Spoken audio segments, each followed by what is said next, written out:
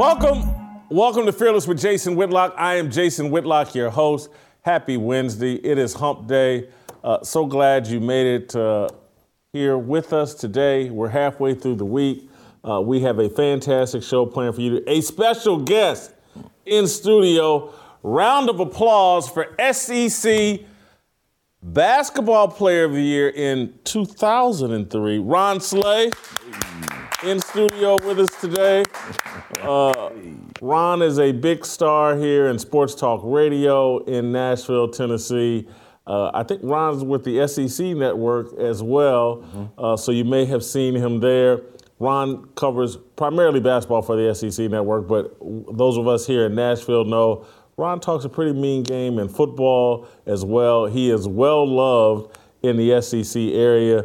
Terrific personality, tremendous college basketball player. What happened to you in the NBA, Ron? Man, that's a great question. I ain't figured it out yet. But I'm open to all answers. Anybody that want to put something in a box, in the mailbox or something, I'm with it. I would love to know. Okay. I think it was matter of fact, might have been the first player to win SEC Player of the Year and not get drafted. It's a whole nother story, though. Yeah, we got to get to the bottom of that. All right, and so Royce White is going to join us at the top of the show as well. We're going to talk some NBA. We're going to talk some Draymond Green and Russell Westbrook. And then after we get done with basketball, we're going to pivot back into our conversation, kind of wrapping up our roll call weekend that we just had this past weekend.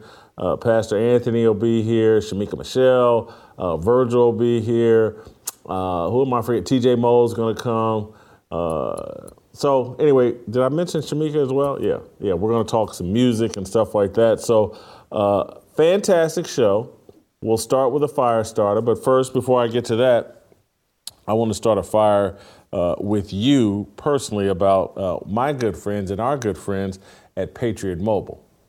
You guys know I got my Patriot Mobile phone about 2 months ago now, and it has worked awesome and wonderfully for me. Patriot Mobile supports our values, my values, American values. Patriot Mobile is, 100% U.S. based, benefits us. Patriot Mobile, you should be switching to this phone company. I can authentically say, anybody that gives you any concerns about coverage and, what's it going to be like? It's not a major carrier, or why should I switch to it? I got it. I've been using it. I haven't had one piece of trouble. This thing is awesome. You need to quit dumping millions of your dollars into companies and corporations that don't support your values. Patriot Mobile does. Patriot Mobile's America's only Christian conservative wireless provider, offers dependable nationwide coverage on all three major networks, so you get the best possible service in your area without the woke propaganda pushed by leftists working hard to destroy this country. When you switch to Patriot Mobile, you support free speech and religious freedom, the sanctity of life, the Second Amendment, and our military veterans, first responders, all the heroes. 100% U.S. based. All you have to do is go to patriotmobile.com/Jason or call them right now at 878-PATRIOT. Get free activation today with the offer code Jason. Ask about their coverage guarantee while you're there. That's patriotmobile.com/Jason or call 878-PATRIOT. All right, you guys know what to do. Support Patriot Mobile. Be a good, fearless soldier. Support the sponsors and support this show. Now it's time for me to start a fire, and then we'll get to reaction from Royce and Ron as we talk a little NBA. I have a problem with the one-game suspension handed down to Golden State Warriors forward Draymond Green. It exposes a bias and an unfairness that damages the NBA. It reinforces the fact that fans no longer matter. Why do I say this? Because 24 hours before Green lightly stomped on the chest of Sacramento Kings all-star Domantas Sabonis, Russell Westbrook confronted a Phoenix Sun fan inside a lounge at halftime. Westbrook cursed at and menaced the fan in front of a child. The NBA has taken no action against Westbrook. They're investigating the situation, allegedly. The lifeblood of sports has long been the fan. The fan buys the tickets, the jerseys, the concessions, the TV, league packages, and whatever else sports leagues sell. The fan is the customer. And in long ago America, the customer was always the highest priority. That has clearly changed. The player is now the highest priority. The fan is taken for granted. The Draymond Green controversy and the Russell Westbrook non-controversy prove my point. The NBA disciplined Draymond Green because it is concerned with protecting the players. The NBA won't do anything, except maybe a harmless fine, to Russell Westbrook because it has no interest in protecting fans. Who is more worthy of protection, fans or players? I believe the fans are. Sabonis is paid millions of dollars to step between the lines and compete with Green. Occasionally, tempers are going to flare and the physicality will cross the line. It's expected. I have no problem with the NBA making every effort to curtail violence between players. Draymond has a history of dirty play and cheap shots. It makes perfect sense for the league office to suspend Green. He's not a first-time offender. He's a habitual line stepper. In a statement justifying the suspension, the league mentioned Green's history of violence in histrionics. Let's remember, Green started this season by punching and injuring teammate Jordan Poole. But why does the NBA have no passion for protecting fans? Russell Westbrook has a long history of conflict with paying customers. At some point, you have to realize Westbrook is the common denominator in all the conflict. Or do you believe every NBA fan is a closet racist? Do racists now spend thousands of dollars to sit courtside and support primarily black NBA players? Does the NBA have no interest in curtailing conflict between fans and players? It would be a mistake to normalize players confronting fans inside lounges and areas reserved for customers.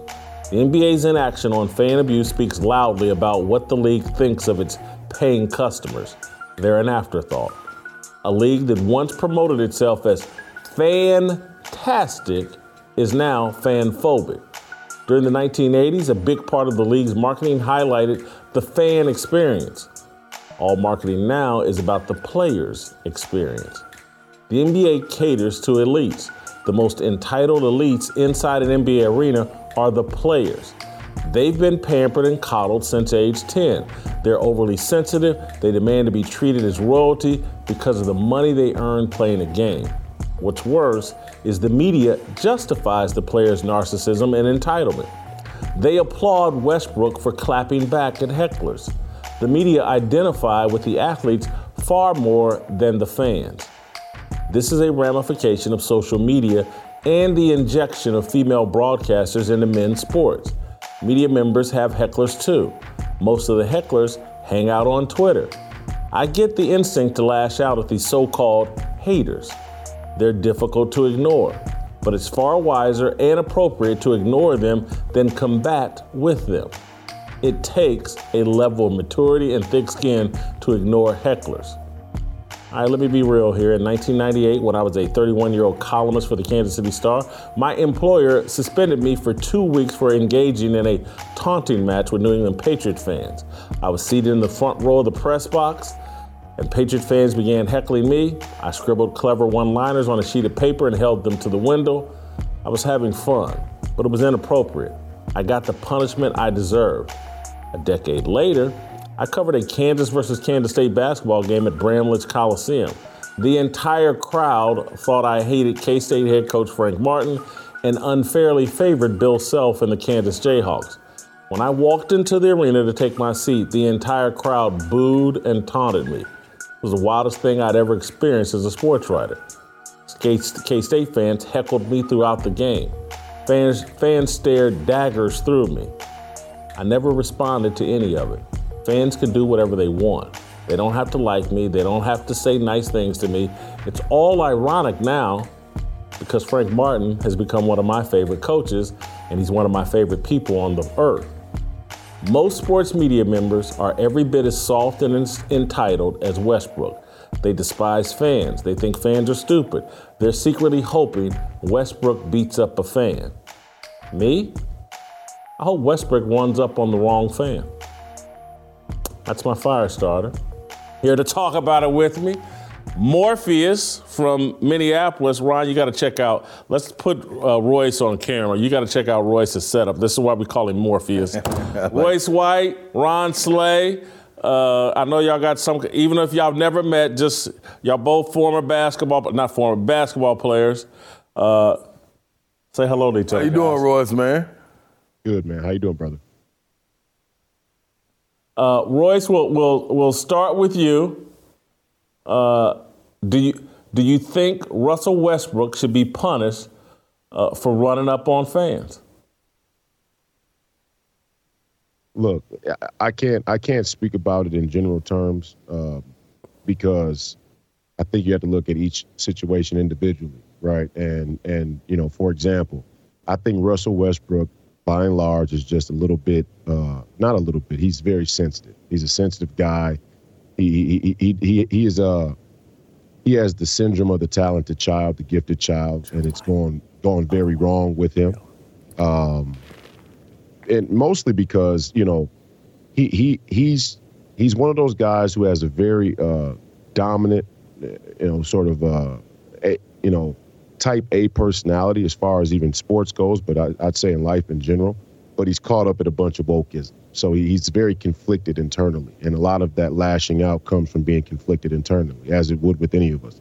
So when he lashes out, I always see that the undercurrent of that. As far as players lashing out or clapping back at fans in general, I don't think that it's a non-starter. I don't necessarily disagree with the way that you frame the fan being secondary. I think every impulse, every sycophantic, fanatic, pleasantry and convenience that is possibly affordable to fans today is afforded to them. Come to the arena, get drunk, be belligerent in front of your kid.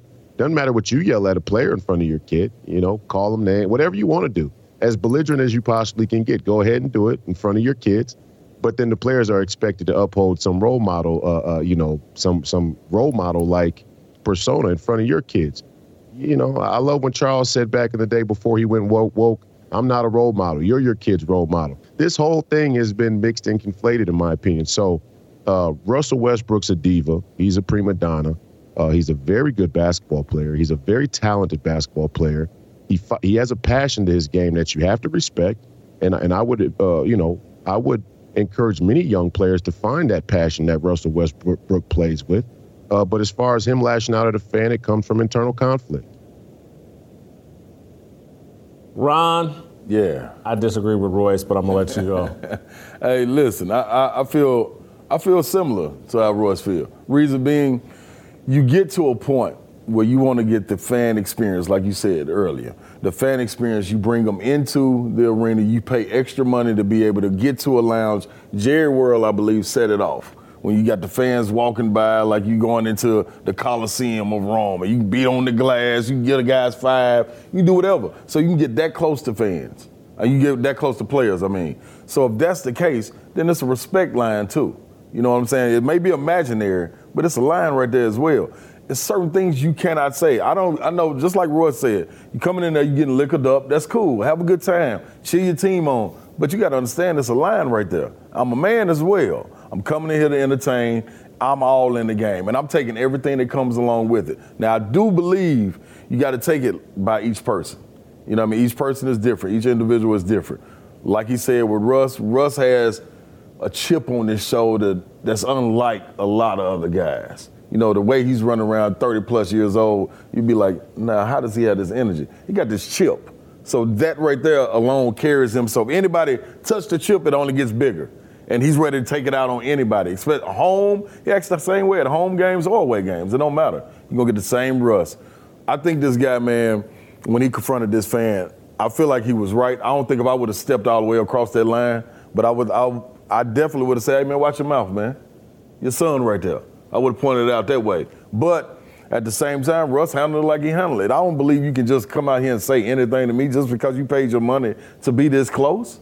That's not what we're here to do. But if you want to, understand that I'm going to say something back. And you want that fan experience, you got the fan experience you pay for. So now you can go back to your barbershops, your golf clubs, or wherever you want to go to and say, man, I talked to Russ, man. Man, Russ, man, we got into it. You can live with that story for the rest of your life. Russ gonna forget about that. Russ don't even know who that guy is no more, especially if no fine come down. So is it the NBA to protect that, or is it for Russ to protect that? I think it's the NBA. You gotta cut that line off. Or do you want the dollars associated with it to get that fan experience feel? You know why athletes get paid so much money? Why? Because of the fanaticism. That's where the word fan comes from. Yeah. And so you start eliminating the fanatic, the guy that goes over the top. I'm a long time, since a baby, Pacer fan. Yeah. I used to be a guy that would go to games, go to events, and I'd yell and scream at the Pacers, and I'm a Pacer fan. And front office people that I didn't like. Mm-hmm. And what I always thought was, and I still believe, is like Russell Westbrook is getting paid $40 million to go play on that game. Yeah. That fan may have spent $2,000 for his fan experience, and he probably, whoever that guy is, maybe he's making $500,000, $600,000 a year. Maybe he's a millionaire. I don't know. But he's not getting the kind of benefit from basketball that Russell Westbrook is. And so, to me, that stuff just got to roll off your shoulders and just be like, I'm here making money and taking care of my family and creating generational wealth. I'm the professional here. I'm not going to hold myself to the same standard as the fan. I'm going to hold myself to a higher standard. How long is that supposed to go, though? How long? Until I retire. It's just supposed to roll off your shoulder every single time? Now you got to understand, too, you coming in as a fanatic and as a fan. Russ, I believe, comes in as a character as well. NBA is kind of getting WWE wrestling. Thank you, yeah. You know what I'm saying? So you come in as a character as well. So are you going to test that character? When Hulk Hogan ran out, are you going to smack Hulk Hogan upside the head? You know what I'm saying? I know I'm going old school for a lot of people. We can take it to Stone Cold Steve Austin. I don't know, Undertaker, anybody. You're not smacking none of them upside the head. And it's a barrier right there. That same barrier should be in place, imaginary or physical, that you can't cross because this is a show. You come to enjoy the show. Now, the game that comes with it, once you get to this level, is totally different. But you can't do that, man. That ain't cool. It's not cool, and I'm not going to sit there and accept that night in and night out. It's going to be one night in 82 games that I'm going to be like, hey, man, enough is enough, man. You ain't not tonight, man. I ain't with it tonight. Royce, you and Ron both great college players, go into college arenas. Now, I know Ron went into some college arenas where the fans were nuts. I'm sure Hilton Coliseum, when you were there, I'm sure they were hard on visiting fans or whatever. College players used to put up with a level of harassment that NBA players don't, and they dealt with it and kept playing. I never saw college athletes getting into beefs with college kids or fans that were taunting them. I mean, come on, man. I'm wrong for holding the athletes to, particularly professional ones that are making 30, 40 million a year. I'm wrong for holding them to a higher standard?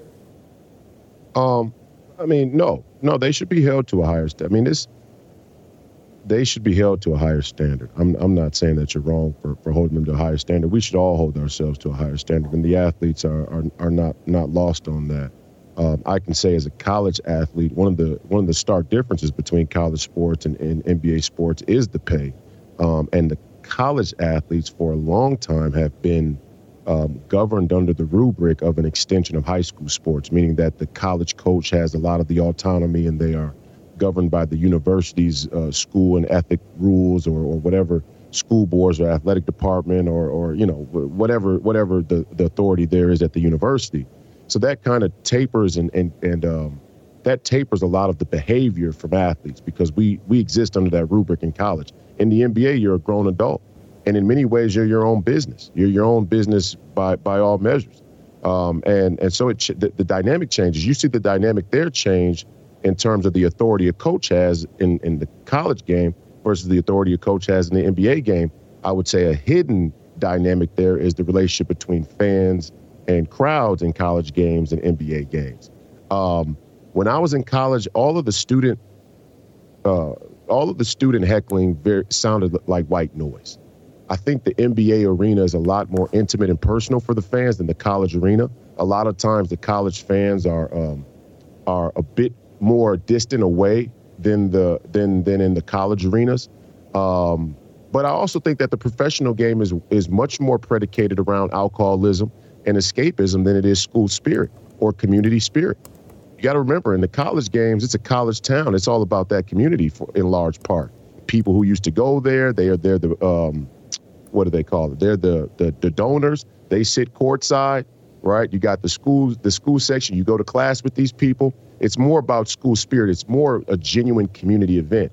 The NBA game it's all prima donna. It's all diva. It's all WWE. It's all based on this hyper-consumerism and escapism and largely based on alcohol. So the whole dynamic is different between college and the NBA. What I'll say about the heckling piece is this. Here at my studio or in your studio, we don't get paid the same money to do what we do, but we wouldn't allow anybody to come into our workplace and yell at us that way. I certainly wouldn't. You come into my studio yelling like that, I'll slap the taste right out of your mouth. But that's just who I am. So I think the whole dynamic of athletes and our expectations of sports is this reflection of us wanting our society to be soft and responsible at the same time. You can't have it both ways. We can't ask for it to be both ways. If we want the games to be out of control, we want to benefit from fanaticism, right? That's what we're saying. The game wouldn't be the game without the fanatics. Well, when you have the unhealthy fanaticism, things come with that. A lot of times it's violence. Things get out of control. Fans fight, and players can't be expected to not fall into that sometimes. When Russell Westbrook does it, it comes from his own internal conflict. I thought Ron Artest was justified. Don't throw no beer on me when I'm out here on the court. Don't throw no beer down here. If you throw a beer down here and I can see who did it, I'm coming in those stands. And when David Stern said that was an immutable line, understand what I'm saying, Jason. When David Stern said that the immutable line is in the direction from the players to the fans and not the fans to the players, he was setting a precedent that if you pay money, like you're saying, you're the highest priority. Well, it's very hard to bring morals and ethics into a conversation where you make money the highest priority in any conversation. No, money's not the highest order. Money's not the moral and ethic. There's a standard and a line of respect and human dignity that surpasses any money you put down in either direction. How much the money the players make, the coaches, the trainers, the fans, the security. There's a line of respect and human decency that should come into any arena, and sports isn't exempt. This is what I think. I think Roy's hitting it on the head. But at the same time, let me go back to my college experience. I was an agitator. I'm football through and through on my soul. But I put that on the basketball court. I got to play without a helmet on the basketball court, but I'm going to run into you like we're playing on the football field. That was my mindset. That's what I am. I'm going to agitate the crowd. I need y'all to heckle me. That's going to fuel me. If you leave me alone, you might get an average game out of me. But when we go on the road, and you start heckling me, y'all in trouble.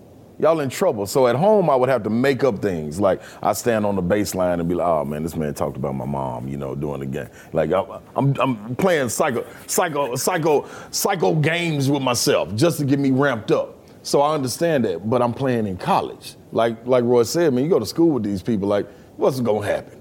You can separate this. This is a big old high school. That's how I'm gonna look at it. We represent. When we get pro, I played 14 years overseas. You get pro, you're at work. You can't come to work and get away with doing that.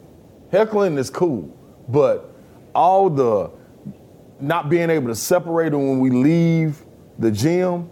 After I leave the gym, I'm a man out here with a family. In college, when I leave the gym, I'm going back to my dorm. Or you know what I'm saying? That's a whole different mindset. Now NIL is changing that a little bit, so this is going to be a different type of responsibility that's going to be put on these players. But when I go to be a professional and I'm working, no one, like Roy said, you can't walk in there and just say anything. Can't nobody walk in. Now, you might go slap. I don't know if I'm going to go like Royce and just slap a taste out their mouth. I don't know how they're going to get in, first of all. But all I'm saying is you can't do that when you're working compared to when you're looking at players in college. of that nature. Now, I'm going to agitate all day long. It's a part of the character. It's what I need to fuel me for the game.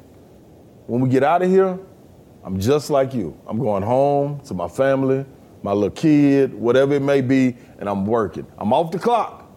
Like, I'm accepting everything that comes on the clock. Once I get off the clock, leave me alone. You know what I'm saying? I know when I get out, take pictures. If I don't want that, don't go out. Just stay home. But if you do, all that's coming with it, and I got the right to say, hey, man, not tonight, man. And you'll respect that outside of an arena. Part of me is so old that, like, the way I evaluate a player's mental toughness, how do they play on the road? How do they deal with a hostile crowd? Is he tough enough that a hostile crowd actually brings out the best in him? I look at Westbrook, and this man gets triggered because somebody says Westbrick. Yeah. And again, I would imagine that's what this guy said to him, and he came up and confronted, because he's threatened to beat up Skip Bayless over the nickname Westbrick. Are y'all really telling me, and I know I'm reducing it down to Russell Westbrook, and y'all, and particularly Royce, y'all having a bigger conversation about athletes in general. But Royce, are you telling me that we can't expect Russell Westbrook to deal with fans yelling Westbrick? The man went 3 of 19 in that game, and now he's done come up with this imaginary thing that calling him Westbrook is a bridge too far, and I'm not going to deal with it. That he's not as mentally tough as Kobe or Jordan. Could you imagine what was said to Kobe in the year of the rape allegations? And he went through it and continued to play at a high level.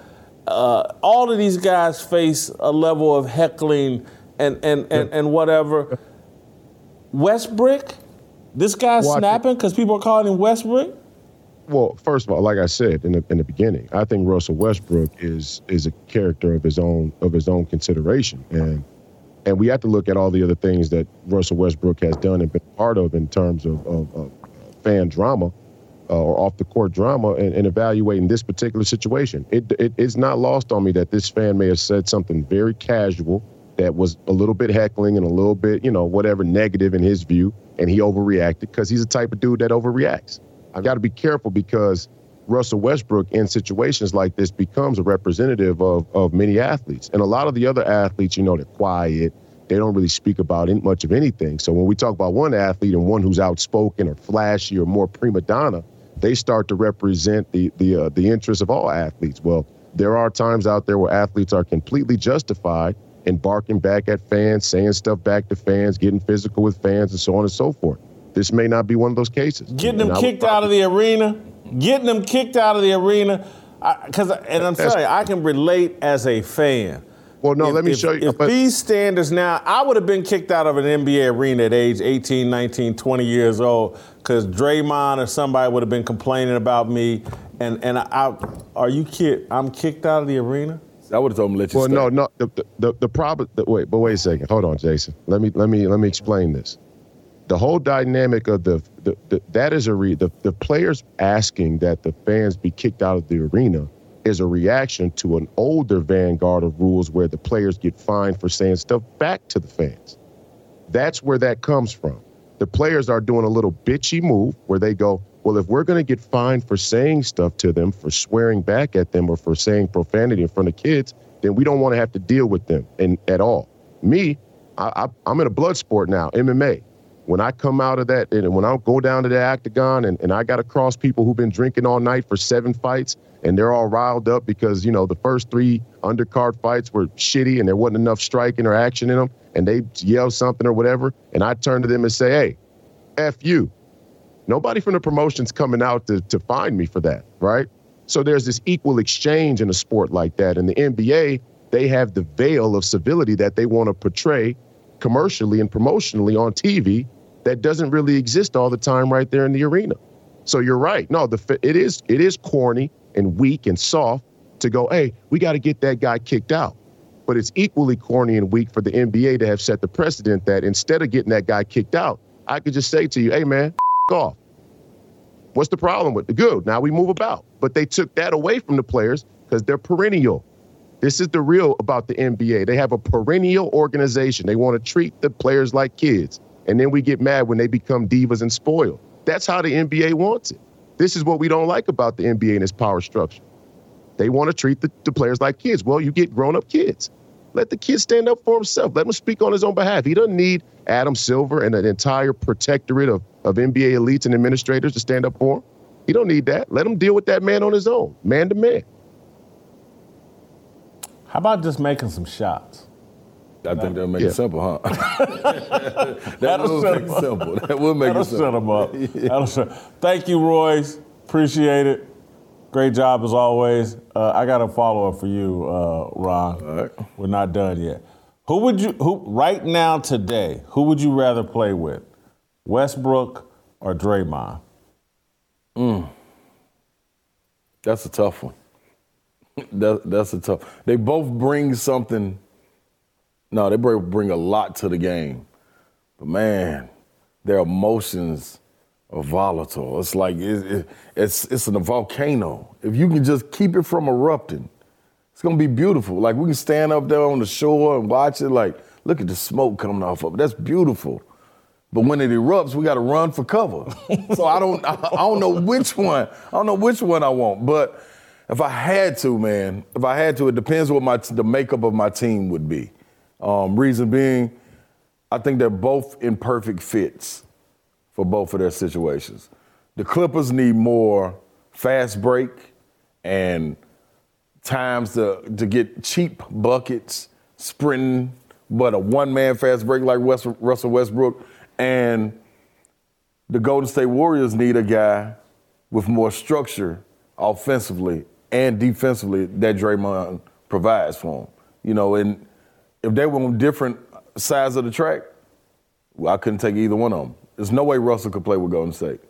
There's no way Draymond could play for the Clippers. They're both in perfect situations. That's why Russell is bounced all around, because he got to find the perfect spot. So to answer your question, man. You know what? I'm looking at your approval rating on both of them. Yeah. You got Draymond at a 62 and Russell at a 61. Yeah. So I think that means Draymond. By one. You see what I'm saying? You see I was teetering, and they could be different tomorrow. I might go change it tomorrow. But you gotta love them for who they are. The bad thing about it is you can't live, well, you can't without Russ. But Draymond, in his situation with the franchise, you can't live without him, and you can't win without him. That's the bad thing. Think about all the situations he's had with the Warriors. He sent people away. Anybody, like Poole, I send myself away, but I'll be right here with the team. Bob Myers and them can't get rid of him. They can't get rid of him because they need him. They brought Looney in. Looney can't do it. Iguodala got old. David West got old. James Wiseman couldn't fill that role yet. They didn't give him enough time to be that athletic guy. And plus, he wanted to score. Draymond is cool without scoring. Give me a lot of shooters. I'll average 8 points, 14 assists, and 10 rebounds, and be an intricate part to us winning a championship. And that's why they can't find no void for him. I mean, no filler for him. Can't get rid of him. And you think this isn't a last straw? For Draymond with the Warriors? Yeah. No. They're probably gonna go down 0-3. No. They're gonna win without him. They're gonna win without him. The reason being, they got the fans. They're going back home. When have you seen Sacramento in this position since 2004 go and win on the road? Not with this young bunch. Now, I know Mike Brown, he got the special recipe, but it ain't gonna happen that way. I'm telling you. You look back last year against the Grizzlies. Draymond got put out of that first game. Golden State won that first game. Second game, they lost. Fans were behind them. They went back home, and it's different. A young Grizzlies team hadn't been against a hostile environment like what Golden State presents. Now, on the opposite side, same thing for Sacramento. They haven't been in this situation yet. Yeah, they are thriving. The regular season, one thing. Postseason, totally different. At home, you got away with a lot of hand checking, physical play. You think they're going to let Curry and them do that? You gonna do that against Curry and them? Y'all already put E40 in them out the game. Put E40 out the game. You think them fans, E40 gonna be over there doing whatever dance they got out there on the West Coast, right there on the sideline, high-fiving them. They're gonna be crazy in Game 3. They might beat them by 10 or more. Who's gonna win the series? That's different. And so if they bow out in the first round because of Draymond's silliness, and he cost them the 2016 title. Mm-hmm. He's part of the reason Kevin Durant bounced. Mm-hmm. You think they bring Draymond back? My question is, who are you gonna put in that spot? You can't retool that team for the winning legacy, that winning tradition to keep on going without having that 4/5 man that can do multiple things on the defensive end first, and then be able to do the same thing on the offensive end, running the point forward spot to where the game is gone. You can play without a center. You can literally play without a center in their situation.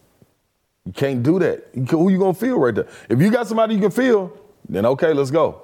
But I can't think of nobody in the league that they're gonna let get away that can go play that spot. Ron, good first effort. Go back. Fired up. Good first effort. Enjoyed having you on the show. Glad you dressed up. Yeah, I had to. You look sharp. I said we were talking sports, right? Yeah. I came in sports attire. That's what I was supposed to do. The next time we have you on, we're going to get to the bottom of what happened to your NBA career. How you going to be SEC Player of the Year? They paying you all that money at Tennessee, and you don't go? Who said they? See, hey, we didn't have no McDonald's bags. We didn't have none of that. For real? No, sir. The SEC isn't paying this Player of the Year in basketball. Listen, man, we run a tight ship, man. You got to get down there and work. You go to school, and you come and play. What, Reggie White didn't slip you no money? I don't know what the minister was doing, man. The minister of defense was doing. I don't know what he was doing. Well, y'all got all kinds of all-time great players. It's a lot of them. It's a lot of them. No, you older than Eric Berry. EB came right after me, though. EB came right after me. Yeah. All right. Hold on. Maurice Fitzgerald, Buck's dad, didn't slip you no money? Hey, man, listen, man. What's the statute of limitation in this? With NIL now you can tell it all. Barkley tells it all. I had peanut butter jelly sandwiches, man, fruit punch, hot dogs. I had it all, man. I was full, baby. I was full. Thank you, Ron. Great job. Love to have you back. All right, hey guys, I want to tell you about the new movie I've seen. You've heard me talking about Nefarious. Our good friend Steve Dace here at The Blaze, the Steve Dace Show, is central. He wrote the book that Nefarious is based on. It's a terrific movie. It's kind of a cross between a horror, action, thriller, but it's a mind. I can't say the word, but a mind F. Is what it is. It will play with your mind. It will make you think. It's thought-provoking. It's got a great twist at the end. It's a convicted killer. He's being interviewed by a psychiatrist that's trying to prove or disprove whether he's fit for execution. One guy's a demon. The other guy's not. You gotta go see Nefarious. It's a good movie. You guys know I'm very hard on movies. I walk out of most movies. I enjoyed Nefarious. Go to whoisnefarious.com. That's whoisnefarious.com. Find out where it's playing in your area, your neighborhood. It is awesome. Go check it out.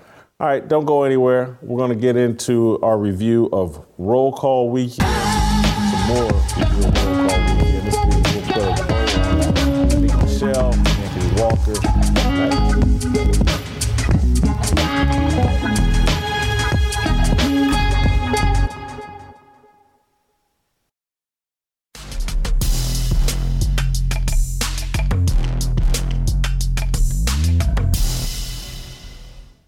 All right, welcome back.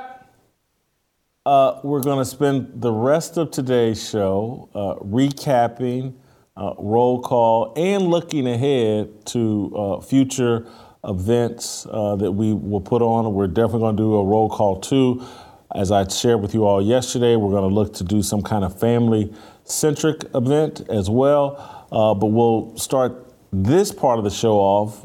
Shamika Michelle reached out to me and TJ after roll call and was saying that people in the audience had said to her that, hey, it's great Jason's making this suggestion about starting your day with some gospel Christian music.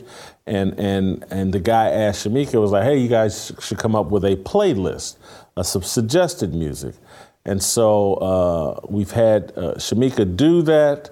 We've all given our little top 5 gospel song. Well, Shamika, you tell me who we got the top 5s from and about the playlist. And I asked Shamika, I was like, you know what, look at our top 5s and tell us what it says about each of us, what our musical taste says about each of us as men, as Christians, or whatever.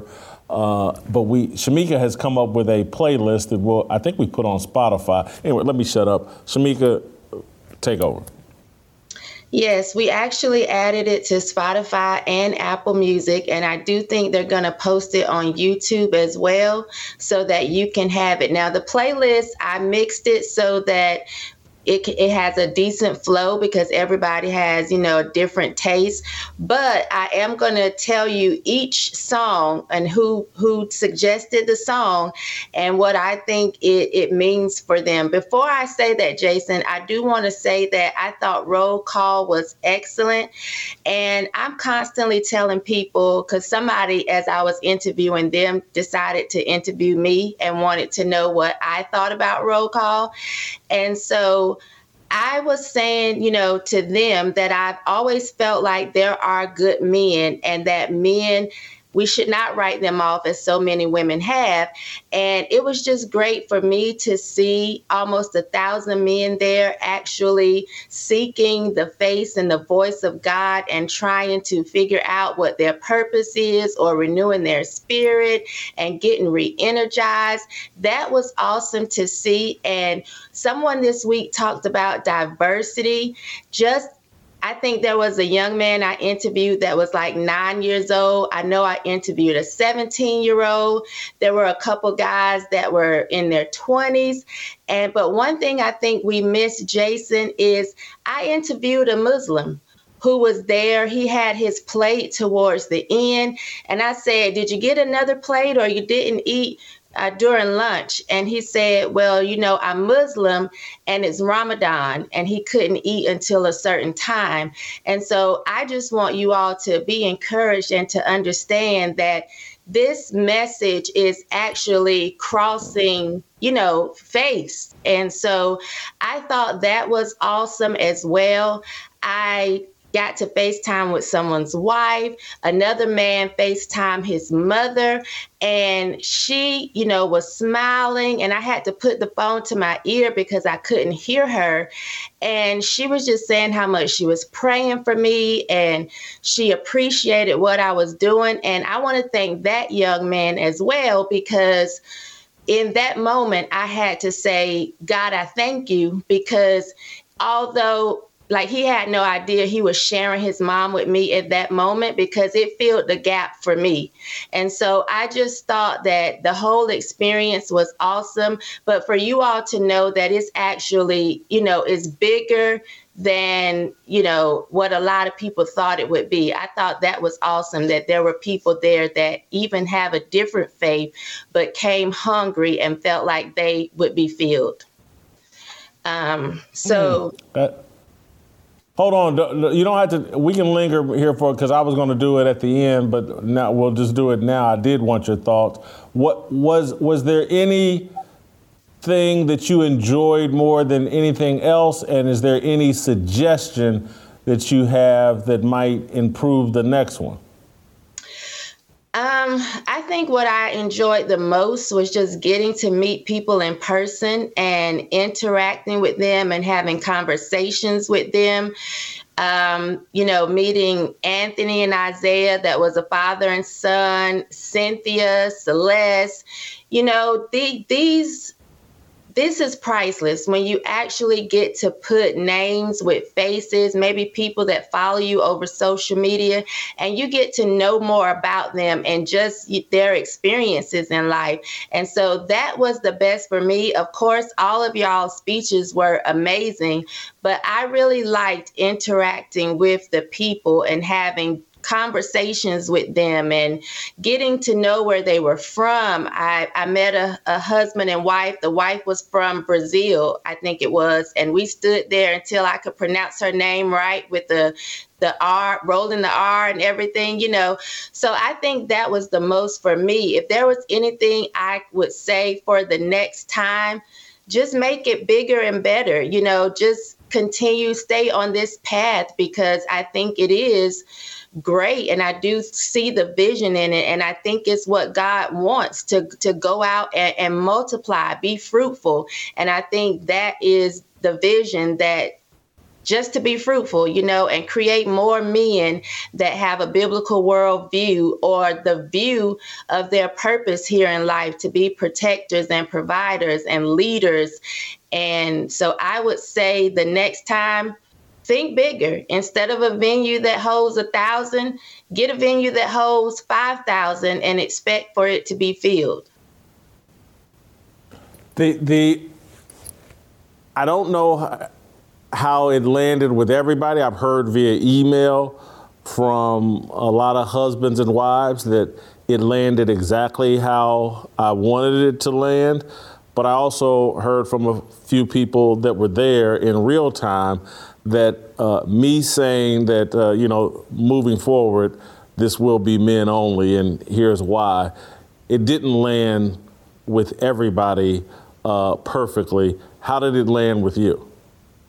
So I actually missed it because I think Bryson was supposed to come on before you. I had gone to the bathroom, so I didn't get to hear the announcement. I was told about it, and I was told that it was 10 times worse than the person telling me. But I didn't hear it. I wasn't in the space when you actually said it. So I didn't have any particular feeling about it. I do think that that's the best way to go, simply because you may have had 20 women there. I'm not sure how many this go round, but the next time it could be 200 women. And what I wouldn't want to happen is what I've heard about from some of these other coming togethers, even conservative, where it just turns into a big hookup. And you have stories coming from it where young girls have been sexually assaulted, or young men are claiming that they've been solicited. So I think in order to keep it pure, I would say, men only, so that there's no distraction, because I've heard about some of these conferences and all of the things aren't good. So in order to protect what you're doing, I don't have an issue with it. Yeah, and so, I spoke specifically to married women and told them I got why they were there, and actually appreciated them being there if that's what it took to get their husbands there. And I'd certainly get they've been made as one through the covenant of marriage. But I also want women to know that if their husbands come, there's not going to be a bunch of women there, perhaps shopping. And so I was glad that the wives did come, because the emails I'm receiving, the wives like, oh man, I feel so much more comfortable. I'm glad my husband was there. I'm glad I was there. They feel more comfortable. And then I think wives that maybe didn't make it will feel more comfortable when they know, well, hold on, who's all coming, and women can come, and there'll potentially be single women, unescorted women there, and what's really, I just don't want to raise any of those type questions. And just quite frankly, there's just conversations we have to have as men that can be compromised when there are women in the environment. And so it's funny, a couple of the feedback I got that was not positive actually seemed to come from women that I actually invited there and paid to be there and were working. And I clearly was not talking to them, or I wouldn't have invited them. I certainly wouldn't have paid them. I wouldn't have had them there. But you just never know who how something lands with somebody, and I'm not the most disciplined speaker. Anyway, let's get to our playlist. Okay, so first up was the last one to actually respond, Pastor Anthony. So his top 5 songs are Forever by Jason Nelson, Let Your Power Fall, James Fortune, Sovereign God, Marette Brown Clark, We Worship You, Committed a cappella, and God Is With Us for King and Country. So what I think this says about Pastor Anthony is what I suspected, that he drives around all day in his Jordans listening to Nuck If You Buck, because it took him 13 hours to come up with these 5 songs. And I think at the last minute, he asked his wife, give me some songs, or what is it that the choir is singing? I can't remember, And so here, 13 hours later, he said, I got this, I have these 4 songs, but then there's a tie between the 5th song. And then he sent this 6th song that was like a funeral song. And I'm thinking, well, we want them to, be moved in their emotions, but not, oh, grandma made the best biscuits, but now she gone. So this is what I got from pastors and from his list. Anthony, you want to defend yourself? I love music. And so, yesterday was just a busy day. I had all kind of meetings yesterday, but I love music. And so to come up with my top 5 all time, that shifts every month. So like I said, recently, these are my top 5s. I do wear my Jordans, I do sing, and there are a few other songs on my playlist. I'll leave it at that. Next. Okay, so from Virgil, we got Every Praise, Hezekiah Walker, Power Belongs to God, Hezekiah Walker, Total Praise, Richard Smallwood, I Smile, Kirk Franklin, Hosanna, Kirk Franklin, and then he sent a 6th song, Let Me Tell It, Commission.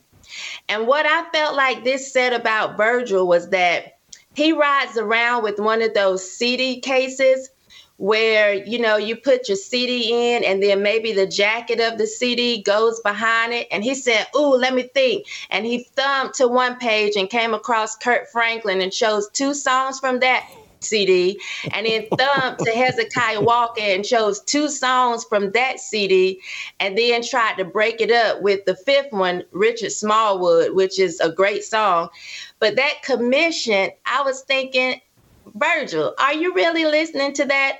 You should just do like Fred Hammond and move on. So in the playlist, that's the first song because it just did not flow. But that's how I feel Virgil goes around with his CD case. It's alphabetized, and he's just very organized, and that's Virgil. Oh, I'm sure. I know he favors Kirk Franklin because they can see eye to eye. Right. They brothers from another mother. We'll just leave it at that. But them, you stack them 2 on top of each other, and you got Steph Curry. Next. Okay, from TJ, I got Goodness of God, Jen Johnson, So Will I, Osby Berry, Ring and Road, Dante Bowie, Break Every Chain. Dante Bowe from Maverick City. Oh, Bo, okay. Break Every Chain, Tasha Cobbs, and It Is Well, Kristen DeMarco. What I thought this said about TJ is he ain't black.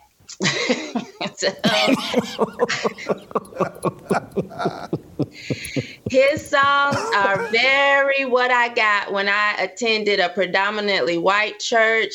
Very, no riffs and runs, which I thought was great because I actually sprinkled that through the rest of the list for people that got tired of all the riffs and runs.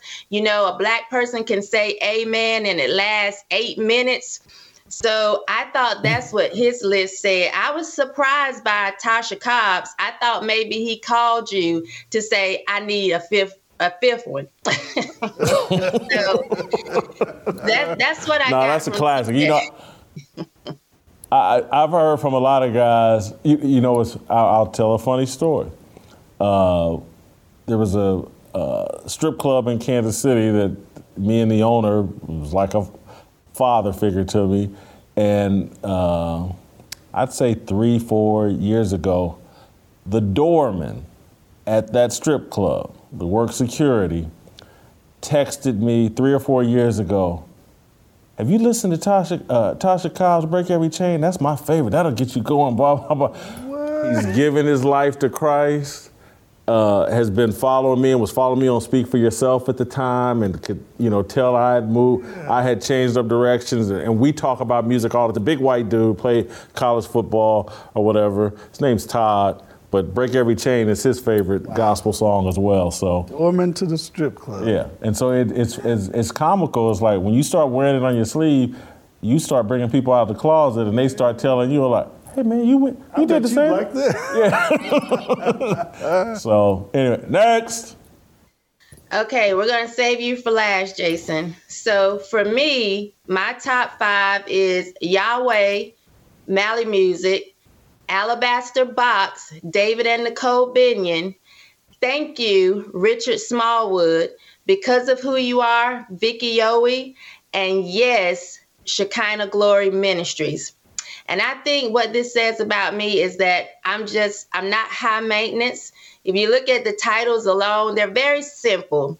And also, I can tell you that yes would maybe show you I'm a little rebellious, because there are times that I say, God, I love you, but your people, deuces. I can't do it. And every time I can hear God through the songstress saying, there is more that I require of thee. So I think if you listen to my top 5, it'll pretty much give you a take on who I am. Like for those that like to say, she was a stripper, that's why I got Alabaster Box in there. I know exactly who I am, and I'm coming to God, and I'm crying, washing his feet with my tears, and drying it with my hair. Might feel like a Brillo pad if my afro is out, but that's exactly what I'm doing. I know exactly where I came from, and I think these 5 songs reflect Shamika's just simple. She's going to keep it simple, and she's rebellious. So that's me. Now, for you, Jason, your top 5, which is an all-time great, I will say that. The first one, Something About the Name Jesus, Kirk Franklin and Rance Allen. Fill Me Up, Tasha Cobbs. Wide as the Sky, Isabel Davis. Waymaker, Bonita Jones. And My Testimony, Marvin Sapp. And when I saw your picks, when I looked at 2, Fill Me Up, and 3, Wide as the Sky, I thought, oh, Jason must have picked these because they just sound fat and hungry. So that's what I thought when I saw your picks. Because I'm like, Fill Me Up, Wide as the Sky. But, it makes sense that you have My Testimony on there, because I do think you are constantly talking about where you came from, why you're so grateful, why you're so thankful of what God did, and you're constantly sharing your testimony. I think if I hear the word gluttony one more time, I'm going to gain 5 pounds myself. So I think that it's reflective of you as well, because you do tell your testimony every chance that you get, and you live very transparent and wear your faith on your sleeve. And so I thought I could see those in your top 5. Where I thought, and I didn't think of it until you just said it when you were reading the list, but clearly Something About the Name of Jesus, anytime I say Jesus, I get emotional. And then I did the same thing you thought about my testimony. I was like, yeah, these do kind of reflect my personality and spirit. So anyway, tell people how they can get our Fearless playlist one more time before we go. So they're going to actually put the playlist as a separate post. So check it out on YouTube. And the links for the Spotify and the Apple Music should be in this show. But then also when they post the playlist as well, you will be able to find the Apple Music and Spotify links there. All right, so there we got you. We got you taken care of. We got you some music to listen to as we tune our hearts and minds over the next 6 to 8 months before our next roll call. Thank you, Shamika. Great job, as always. When we come back, TJ Moe's going to join Anthony and I. I'm going to share an email that was written to me, and we'll get TJ and Anthony's reaction to that next. It's my obligation, no hate, discrimination, raising up your hands for freedom.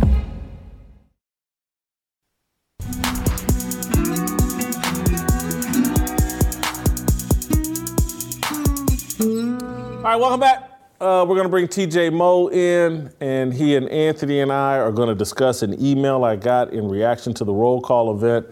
This email was very powerful, and anyway, I can't wait to hear, and I've already sent this to TJ. I think this will be Anthony's first time hearing it. Let me read the email. Mr. Whitlock, I really appreciated attending roll call, and I'm glad my wife, a skeptic, was able to attend with me. Seeing another black woman in line to get in, she went up to her and asked with a fake concern, "Are you here under duress?" That got some laughs, and she was joking slightly.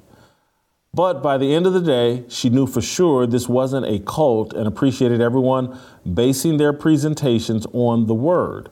At the end of the event, I asked, "So are you on board with this?" "Yes," she said. Convincing her that the issues you've been talking about need to be addressed in our church has been a personal battle for me since 2020, when our church gave in to every fear of COVID and openly trashed white people following George Floyd's death, promoting BLM too, thankfully taking no official action to support BLM. My wife has been slowly moving toward the roll call viewpoints. You've given me so much clarity the past 2 years, but I've also had to strengthen my biblical knowledge, again, helped by your contributors. In our church, about 12 women, including my wife, know the Bible as well as your contributors. Only a few men do, and even those guys don't seem to be able to connect it to their daily lives. In order for our men to lead, they can't fake knowing the word. I have been catching up where I can at least hang with our mature Christians these days. Laugh out loud. Men don't need to be experts, but they need to know the basics, and too many don't. So I'm on board with Zoom calls and family days. Our biblically knowledgeable wives need to see this is a sound movement, and as men, we need to educate each other up. Also, if you know any men in my area, I'd love to connect with them. I met men from around the country at roll call, but didn't have time to talk to tons of people and didn't meet any from my area. I do have several men from my church, 2 in particular, that I can actually open up with, and they are starting to understand things such as why abortion matters, why the trans movement is an issue, why we need men to step up in the church, etc. Hopefully, I can get them to go to future roll calls with me. Thanks again for leading this effort. Prayerfully, guy's name. I got this email, and it's like, what I want is happening. And it's why I've surrounded myself with you guys. And it's why I keep forcing you guys on, like, don't follow me. These guys are the experts. These guys, and I do want you to follow me, because some of you are right where I'm at, where you need to be looking for Anthony and Virgil and Delano and TJ and Dave Shannon and guys that are a little bit further along, a little bit more educated in the Bible, looking. And so I'm trying to model hey, these guys know more than me. Let's listen to them and follow them And to see this having a real impact, and because as the guy hammers the point that is so true, and is what I'm trying, if we're going to lead, we got to know the word. Because a lot of times we're dealing with women who know the word better than we do, and that's why they talk circles around us. And that's why we can't lead them. And so, Anthony, I know you see this and deal with this and have to educate me. It's a shame that it took me this long to figure out, no. You're not going to get a woman to follow you unless you're following this. Yeah. You might temporarily fool them. You might temporarily fool them with money and fame and all that, but that ride or die loyalty can only come through his word. Absolutely. And that's where, I stress it with couples that we counsel prior to marriage. And that's one of the first places I start. And sometimes the potential husband, he'll be like, yeah, we go to church. I'm like, no, I'm not talking about going to church. I'm talking about studying God's word, like knowing his word, being able to walk with that day by day. I'm glad that Roll Call made that connection. Shamika shared a lot of the connections that were made there. I made tons of connections meeting with folk, but it was really encouraging to see so many people tuned in to God's word and to process life through God's word. That's one of the main reasons that I became a part of Fearless was to give a biblical perspective on our contemporary issues.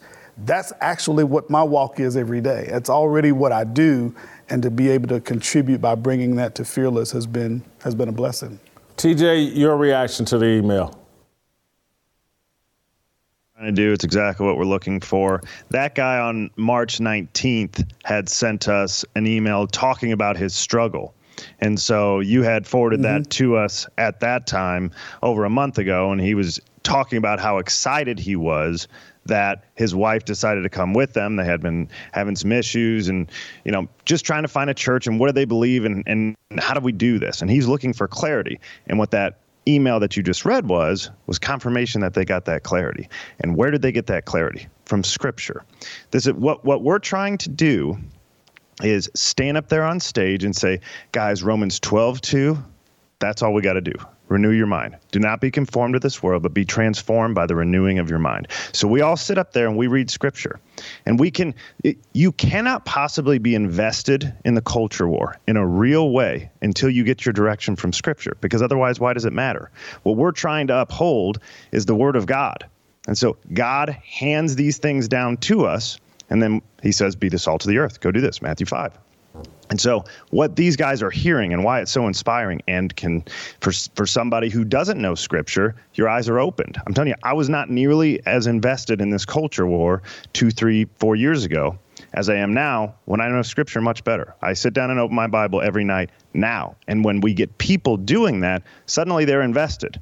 And you may know Scripture, and it hasn't been, again, sort of the difference between men and women. Men tend to be a little more aggressive. Men tend to be a little bit more logical. Men tend to be a little more assertive. And so when we read Scripture, we're like, hey, we got to do something. And the women then can follow us. And so what we're trying to do up on that stage, it's Romans 12:2. The other thing we're trying to do with the show, and I've mentioned this before and I mentioned it on Saturday, is because this is my gift. I can take a topic and figure out how to meld it to almost anything. I can take what happened with Draymond Green, and if I think about it long enough, I can think of a way to connect it to baking a pecan pie. If I get enough time to think about it, I can connect it. And so what I'm doing on this show is thinking of ways every day to take what's going on in the sports world and TV and movie and come up with a way so how do I inject God into this conversation? And then I bring on people that know the Bible well and are out living the life with the family and all that and say, okay, now we can talk about the NBA playoffs through a biblical lens. Now we can talk about whatever, this movie through a touch of the biblical lens or whatever. And so it's because I think too many people are separating God from the rest of their life. That's something I do on Sundays. That's something I do on Wednesday. That's a whole different conversation. And so I'm just trying to give us the content and the connection so that people start training their minds to every issue can be thought through from a biblical lens. That little wristband that was popular for a long time, what would Jesus do? I'm trying to bring that to life so that everything. Should I turn right at this stop sign? If I get enough time to think about it, I can tell you the biblical reason why. Yes, you should. Yeah. And so I'm just trying to provide us. And so this man with his wife and with his church, and I'm hearing from so many people with their sons, with their daughters, they're able to watch this show, and now they have something to talk about, and it's inspiring this guy the same way I'm telling you all every time you come on the show, you're inspiring me. Like, man, I got to know the Bible better. I'm not going to sit here and let these dudes quote scripture better than me forever. It's not going to happen forever. But y'all put that pressure on me. We're putting the pressure on this guy, and it's working. When you see what you just said, when you see men go from their beginning to now seeing the opportunity for God in every situation of life, that's when you really start seeing transformation. And that's what Paul is talking about in Romans chapter 12, verse 2. He says, we are transformed. And that word comes from a Greek word that we get the English word metamorphosis from. When you think about how a caterpillar goes into a butterfly, once it goes through that metamorphosis, it doesn't change back.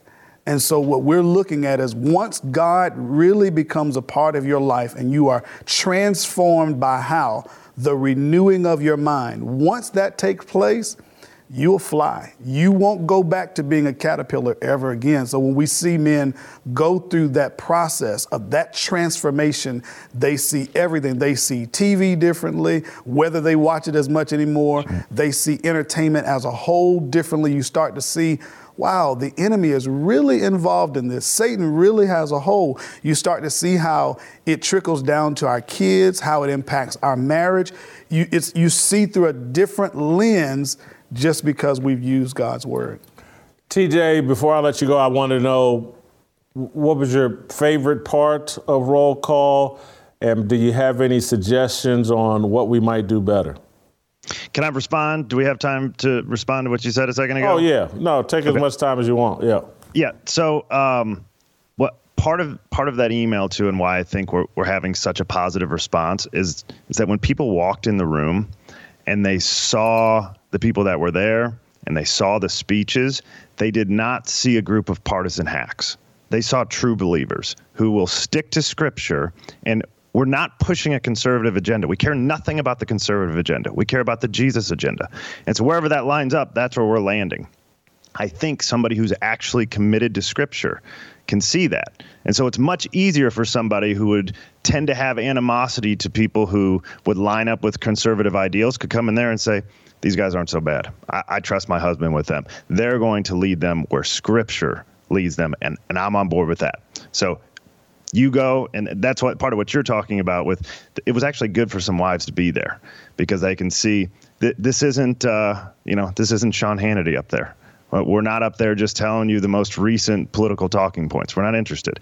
We're quoting Scripture. And to the second point, it's like when we dive into Scripture, we start talking about, they're talking about separation of church and state, and, I can have my politics over here, and Scripture says this, and then we start diving into it, and you're like, Jesus doesn't say be the salt of the earth, except for when the United States is formed, and then at that point, they're going to write in their Constitution their separation of church and state, and so you guys stay out of it and stay in the corner there. Like, they're interested in politics because that's what Jesus tells us to do. And you start moving down this path. Okay, now you have context. In my speech, I talked about James 4:4. And I had never read that. My whole life, I hadn't read that if you're a friend of the world, you're going to become an enemy of God. And now you start reading things yourself, and maybe it's not the most popular verse in the Bible, but it changes your whole perspective on the world. And so you get fed these 20 most popular verses ever, and you have one outlook on the world, and you dive into that Bible yourself, and now you have a totally different outlook on the world. And so all these things working together as we're going through our journey people can come on it with us, and the wives of these people can see how genuine it is, and that, hey, look, we're just learning too, and we're trying to teach as we learn, and we're trying to encourage, but this is a safe place for men who are really trying to seek after God. And so that was one of my takeaways. As far as my favorite part, I loved looking across the crowd when I was up in my speech, and I could find a new person every time I looked up to meet eyes with somebody. And there'd be the 9-year-old kid that Shamika was talking about, and then there'd be a 75-year-old bald white guy, and then there'd be a 38-year-old black dude, and then it's just one after the next. It was such a mixed bag of people that all care about the same thing, and that they came from, we talked about this, I think, Monday, Hawaii or Pennsylvania or California or Florida, or it didn't matter. It was just a diverse group of people that proved that all the nonsense you see on every single one of the main cable stations is just that, because the thing that unites us is Jesus. If we're actually seeking after that, we've got it. We found the uniter. Jesus told us he was the great uniter, right? He's the great divider too, but he's also the great uniter for the people that buy in on this stuff. And so we have found the solution to all of the problems. Everything divides us all day long, every day. But we found something that can put us together. What I would like to see different, and you sort of disagree with me on this, I think, but I would like an actual time of worship where we go out there and worship together with them. When we had to me, it was a little more entertainment. I know we played, I think, Amazing Grace and some other songs that were Christian songs, and we have our fearless songs like from Tamara and from, the Harmony song and all that. I would like some actual worship songs because, again, we may disagree on some politics. We may even have some different theological differences. What we can all do is stand out there and worship Jesus together. And so I would love to get on stage. I would love for us to be out there and actually have a time of worship together with our crew. That's an easy adjustment. Thank you, TJ. When we come back, Anthony, I know he's already told me, or he told me on Saturday or Sunday or some point, what his suggestion will be. Can't wait to hear that. Can't wait to share that with you guys. Virgil Walker will be here. So we'll get Virgil's a hypercritical person. We'll get Virgil's critique. He was the mastermind, help us put this thing on. Virgil and Anthony next.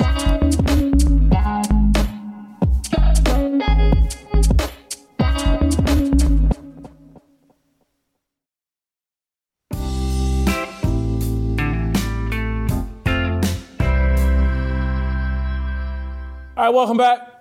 We will end with a little Tennessee Harmony, and I asked for that because I want to ask Anthony to pray for me as Virgil gives his critique of the roll call. I know how critical he's going to be. I'm sure at some point he'll compare me to Mike Todd.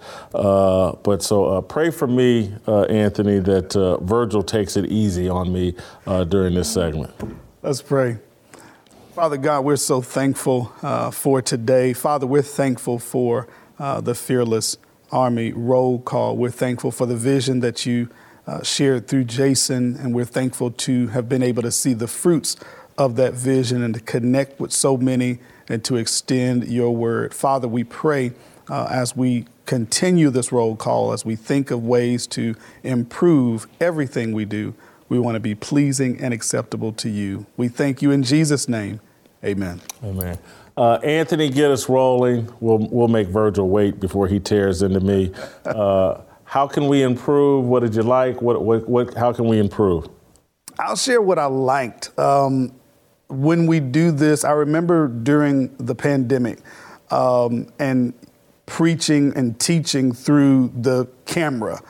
You don't really know the impact that has. And so doing this here in studio, we send it out. We have so many followers and all of that kind of thing.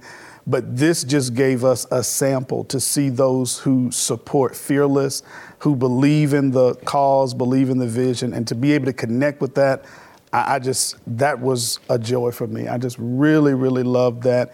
And people from around the country. I've told you, Jason, I go and speak around the country, a lot of places. And now, after being on Fearless, when I go to places, sometimes it's connected to the church, but sometimes people just show up and they say, hey, man, I saw you on Fearless. We appreciate what you do. We believe in that. So being able to connect and to see all those men, we have our men's retreat. It's something that I'm just invigorated about, seeing men after God's way. It's like there's nothing better. So I really enjoyed that. A couple of things I think we could add. As a preacher, I'm always, anytime I'm presenting, anytime I'm preaching the gospel, there's an altar call, man. I'm extending the gospel, and we're ready to baptize some folk into Christ. We're ready to start people anew on their life in Christ. So I think that's something we could, possibly do at the next one. And also some prayer sessions. I'm a part of an event coming up in a couple of weeks in Murfreesboro. And one of the things that we made sure to add in that was just a time for prayer. We had nearly 1,000 guys there, as was said, to send them off with, hey, we're praying with you. All of us grab, 40, 50 guys, get some circles together, and let's pray over all the issues or all the concerns or even the things that we've gotten out of this weekend. I think that would be beneficial. I'll leave some room for Virgil because I know the whole piece on the women, he may have a point on that. He may. If not, I'll circle back to it. But last but not least, and something that we could even do right now is just a hashtag. Hashtag Fearless Army Roll Call. Everybody that went, tag your pictures on Instagram or Twitter, just so that we can again relive the roll call. That's the kind of detail we should have gotten from our director. Virgil. Yeah. I mean, why that wasn't handled by Virgil speaks to all the extra work I had to do to make sure that this came off properly. Man. I had to think of nearly everything. But anyway, Virgil, welcome our co-MVP. He and Tiffany share the MVP trophy. My vote went to Tiffany, but mine too. Luckily, my vote didn't count any more than anybody else's. So somehow Virgil got the co-MVP. But Virgil, your thoughts? I thought it was a fantastic event. It was exciting, like has been said already, to see 800 to 1,000 men show up and engage in what we've been doing in Fearless. I love what Anthony said, which is it's one thing to have kind of a two-dimensional experience via video. It's a different experience altogether when you're seeing these people come up to you, these men come up to you and shake your hand and thank you for how you've shared a message of the gospel, how you've made issues that they've engaged in more clear as we've efforted on this program to express a biblical worldview. That was the joy, just in seeing all of those men. There are very few places you can go and find 800 plus to 1,000 men gathering together for these kinds of causes. I love the fact that this was not a politically motivated. It was not a politically motivated focus. While we could talk about political issues, at the heart of the matter were the issues related to how do I get my life together? How do I walk things out in a way that honors God? How do I better honor my wife, my family, different speakers, the whole 9 yards. I loved all of the speakers. Everybody I thought did a fantastic job. They had their own lane, their own vein. I was impressed by how much each speaker was able to compress in the 20 minutes that you gave each one. So they weren't up doing hour and a half or hour-long speeches. Each man got 20 minutes to deliver their message, and they did so in an incredibly power-packed way. So all of those aspects were wonderful. And then as someone who primarily operated behind the scenes, man, it was fun to work with a team that put this together. The folks at The Blaze that were co-laborers in this, Tiffany, who if we're co-MVP, I'll take my hat off and give her the MVP. She did a lot of the lead work. I'd call her or text her and say, here's what needs to be done, and she would just execute it. And just did a fantastic job. The whole team, Butter. I mean, you named all the folks, in the early in the week. Just an amazingly talented group of people who came together and made executing something that was done with excellence. They made it very easy, very simple to do. So all those things were wonderful. You have nothing we can improve on? I know you ran the event, and I know you're reluctant to criticize yourself, but there's nothing we could do better? I've got a laundry list here of things that we could do better. I could walk through those, but I'll wait for. I'll wait for another time. I'll simply say one of the things that would be great to do this next go around is to have breakout sessions. I know you had the main speakers on the main floors. You had the 20 minutes that each person spoke, but it'd be great to have your main plenary speakers, your main speakers, and then have some breakout rooms where guys can do deeper dives where they've got issues. Maybe have an expert come in and talk about issues around, you struggle with pornography. Here's a biblical answer to that particular issue. Have you struggled in, with the area of addictions of any kind? Here's a biblical way in which you can handle that, and have an expert in that area that you've vetted, that we trust as a team to go in and share some biblical points of view on deeper dive issues. But again, that's an opportunity for the next time. And I love what TJ Moe said about us singing. I was talking with Dave Shannon. He was like, "Man, we should have sang together." Can you imagine 800 to 1,000 male voices singing? And so a lot of. I can't get Anthony to commit. Anthony's the best singer among us all. Every time I ask him to sing, he's like, "Where's my money?" I got you. Yeah, so we could do something. I think it's great. I think of all the criticisms, the prayer one is my biggest regret. And I say that because I'm sitting here thinking about a man that came up and told me about his wife, Catherine. Yeah. And he did it, I think it was around lunchtime. I'm out on the floor and there was a break between, and I meant to mention his wife because there were other people that came up to me when I was on stage in between sessions, and I immediately went to the microphone and talked about their issues.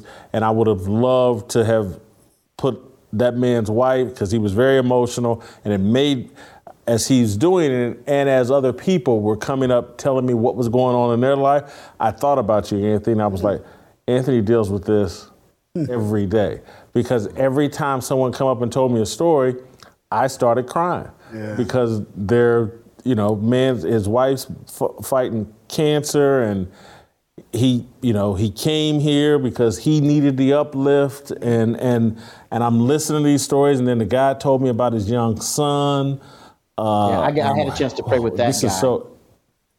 I was just saying I had a chance. I was about to say, I know that Virgil I saw Virgil with some, Bobby did, and I prayed with some as well. Either those individually that we met, some guys would pull you aside. So we had some of those, but if we could do that on a larger scale, it would be great. And I think the singing will definitely incorporate more into that.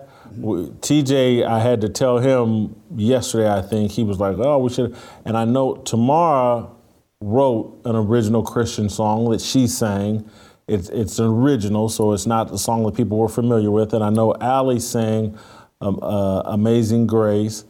And the issue we had with Tay is he had another event, and so he had to leave right away. Tay's going to be a part of whatever we do next. That dude is super talented. Not that Allie and Tamara are not, but he was a beast. That brother's super talented. Yeah. And so we will make music and singing a bigger part. Virgil, I want your thoughts because I know Christian here that works with us, Christian Newland, shares Anthony's view that we needed an altar call and we needed to be prepared to baptize people. Your thoughts on that? Yeah, I'm not a big fan of that in that space. We're not a church. I think that needs to be brought into that space where people are being discipled one-on-one, and there's someone to connect with them. If you're baptizing someone, the next question is where are they going to church? So there's some missing elements in that process. I understand the desire to do that. I do. I wouldn't. That's not a space I would do that. I would encourage. I would uplift. I would even share gospel proclamation, but I would try to connect them to a local church and someone that's there that can disciple them. But I appreciate the sentiment. I think there's great wisdom in providing gospel proclamation, but that would be the extent of it. And so I think that's kind of where I land. And so what I would like to do, I think there's a way to split the middle here and satisfy everybody, because Anthony was sharing with me that 3 or 4 couples or people came to his church on Sunday. That's great. And so what I think we'll do the next time is we will have designated a preferred church location for us to fellowship Sunday morning and still allow people to go to an early church service and get on the road. And so we will have partnered with some church in Nashville, or if we take it to Indianapolis, where we can say, hey, okay, our event is over, but tomorrow we're all going to go worship at this church here Sunday morning. And if those of you feel it or what, this will be the place where if you want to get baptized or you want to be discipled at a church environment, we can do that Sunday morning. I think that may be. Yeah, I was just going to say either that or provide a variety of different spaces for folks with different denominational backgrounds to say, hey, here's where our group is going. But if you're interested in something a little bit more this style or that style or the other, here are places that we would recommend on that basis. And again, have it pushed through the grid of Fearless to make sure that it's biblical, that it's sound. I don't want them going to experience a Mike Todd experience at all. I want them to get sound biblical doctrine. I want them to have substantive preaching that's taking place so that they can enjoy worship on the Lord's Day. Yeah, I like, because one thing I think we'll get on the next one is, and it's not that we struggled with buy-in, but I know I met or re-met many local ministers that came to the event and shook my hand and gave me their card and promised me they're going to follow up and reach out, that want to work with us, want to be a part of it. And so I think next time we're going to get a lot more cooperation, because I felt like there were some people that wanted to enthusiastically came, but like me, wanted to see it. Mm-hmm. And that's I said that on the stage. I wanted to see it, and I don't blame ministers and leaders of congregations. Hey, I want to see this. I want to make sure, is this about Jesus or is it about politics? And I think we made it real crystal clear, this is only about Jesus.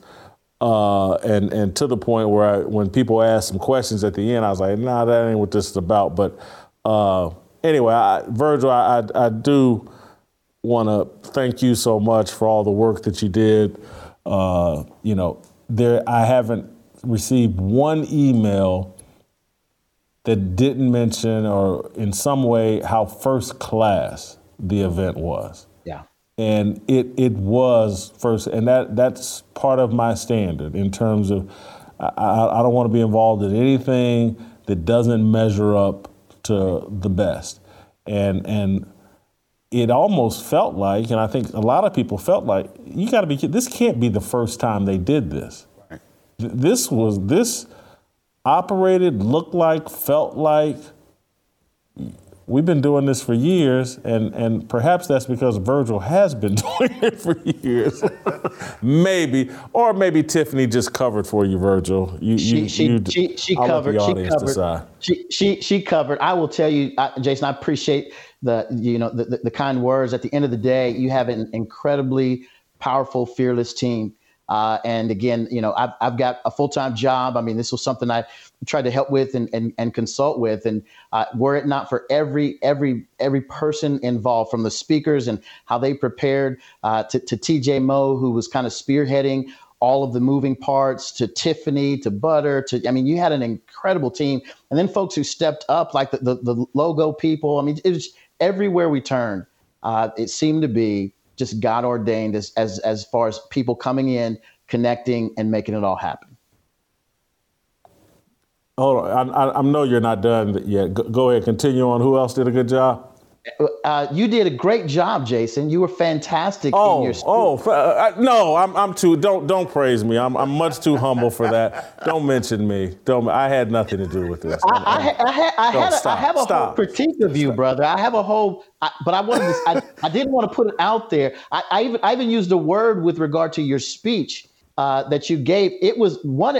I told you when you got off the stage. It was definitely the pinnacle of everything. I actually wanted to land the plane there. You of course went to the Q&A piece. I said you were very Trumpian in your presentation, and it had nothing to do with politics. It had everything to do with some of the things that you would say or how you would say them. And I said, I wouldn't have said it like that, but you said it, and it came out, and it was spot on. But I was like, I would have cleaned it up, I would have sharp, but smooth the edges. Nah, that wasn't how you were going to do it. You did it how you did it. So, but it was great. So man. I had a great. You time. did not like the way that I told the ladies that they won't be invited to roll call too. Come on, Virgil. You didn't like that? I didn't mind you saying it. It was the way you said it that was a little bit that kind of was Trumpian. It was a little bit.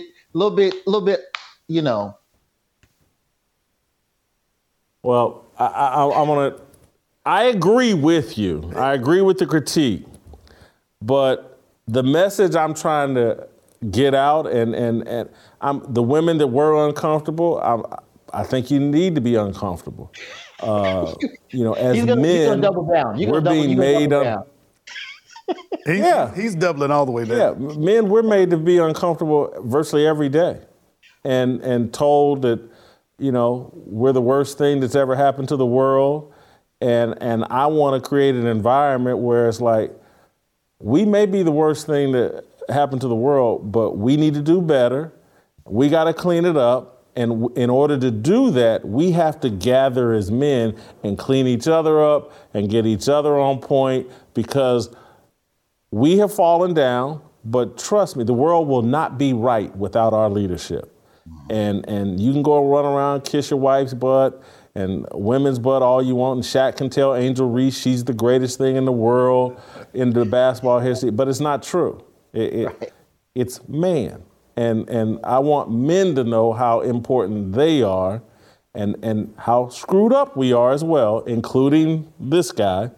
But I just, it's an environment for men. And the work we need to do needs to be done among men. And we're going to have, and we've already talked about this, me and Virgil had a brief conversation. TJ and I had a brief conversation. Want your thoughts, and we'll land the plane here, Anthony. But I do want to do some sort of fathers and family or husbands and wives social event where perhaps the men gather during the day and some strategy around Fearless and what we're trying to do. And then at night, we have a social event where you get dressed up, bring your wife, and we need to, that kind of diversity needs to socialize together as Christians and not run off in our own little corners based on other things. And so that before we do the next roll call, I think my gut says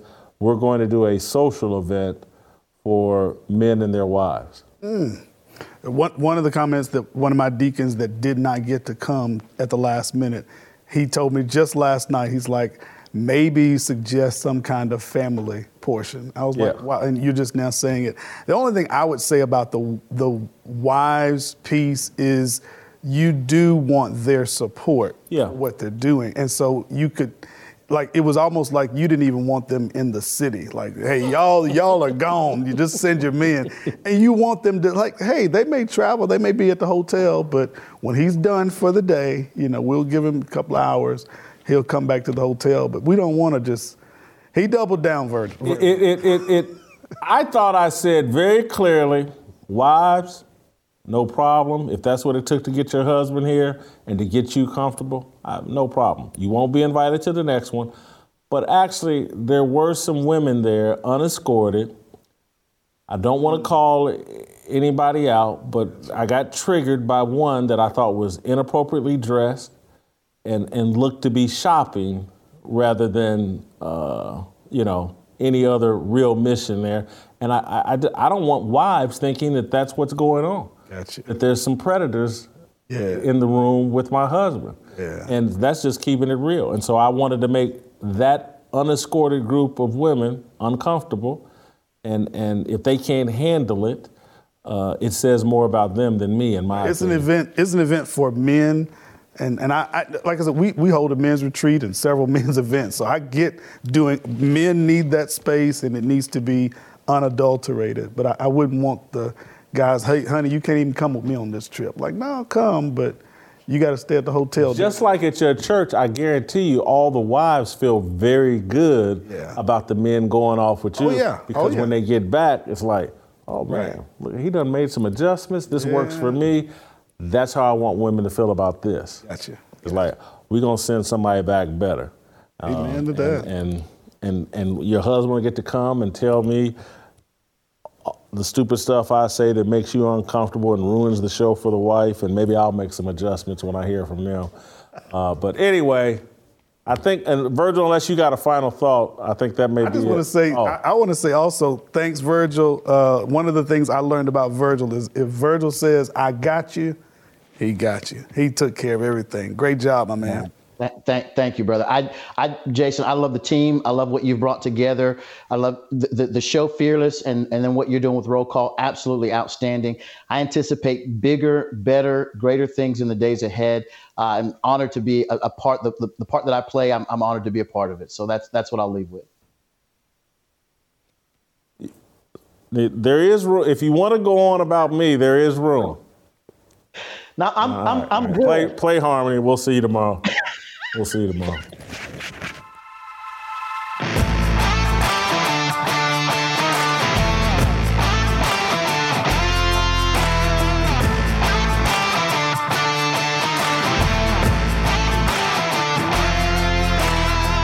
How did we end up so divided? Stop fighting and stand tall.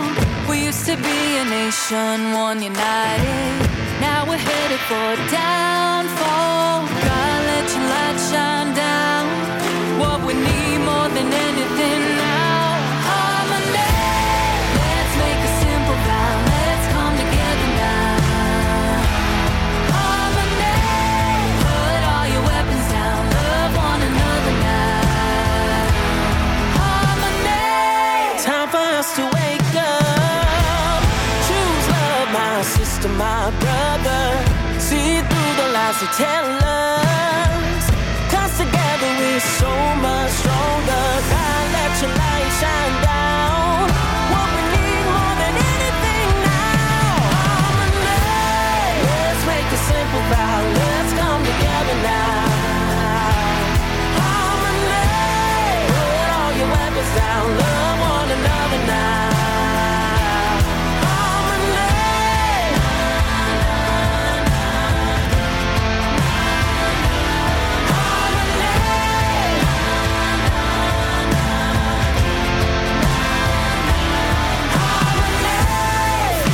The enemy won't let it get to me. Open up your eyes and see.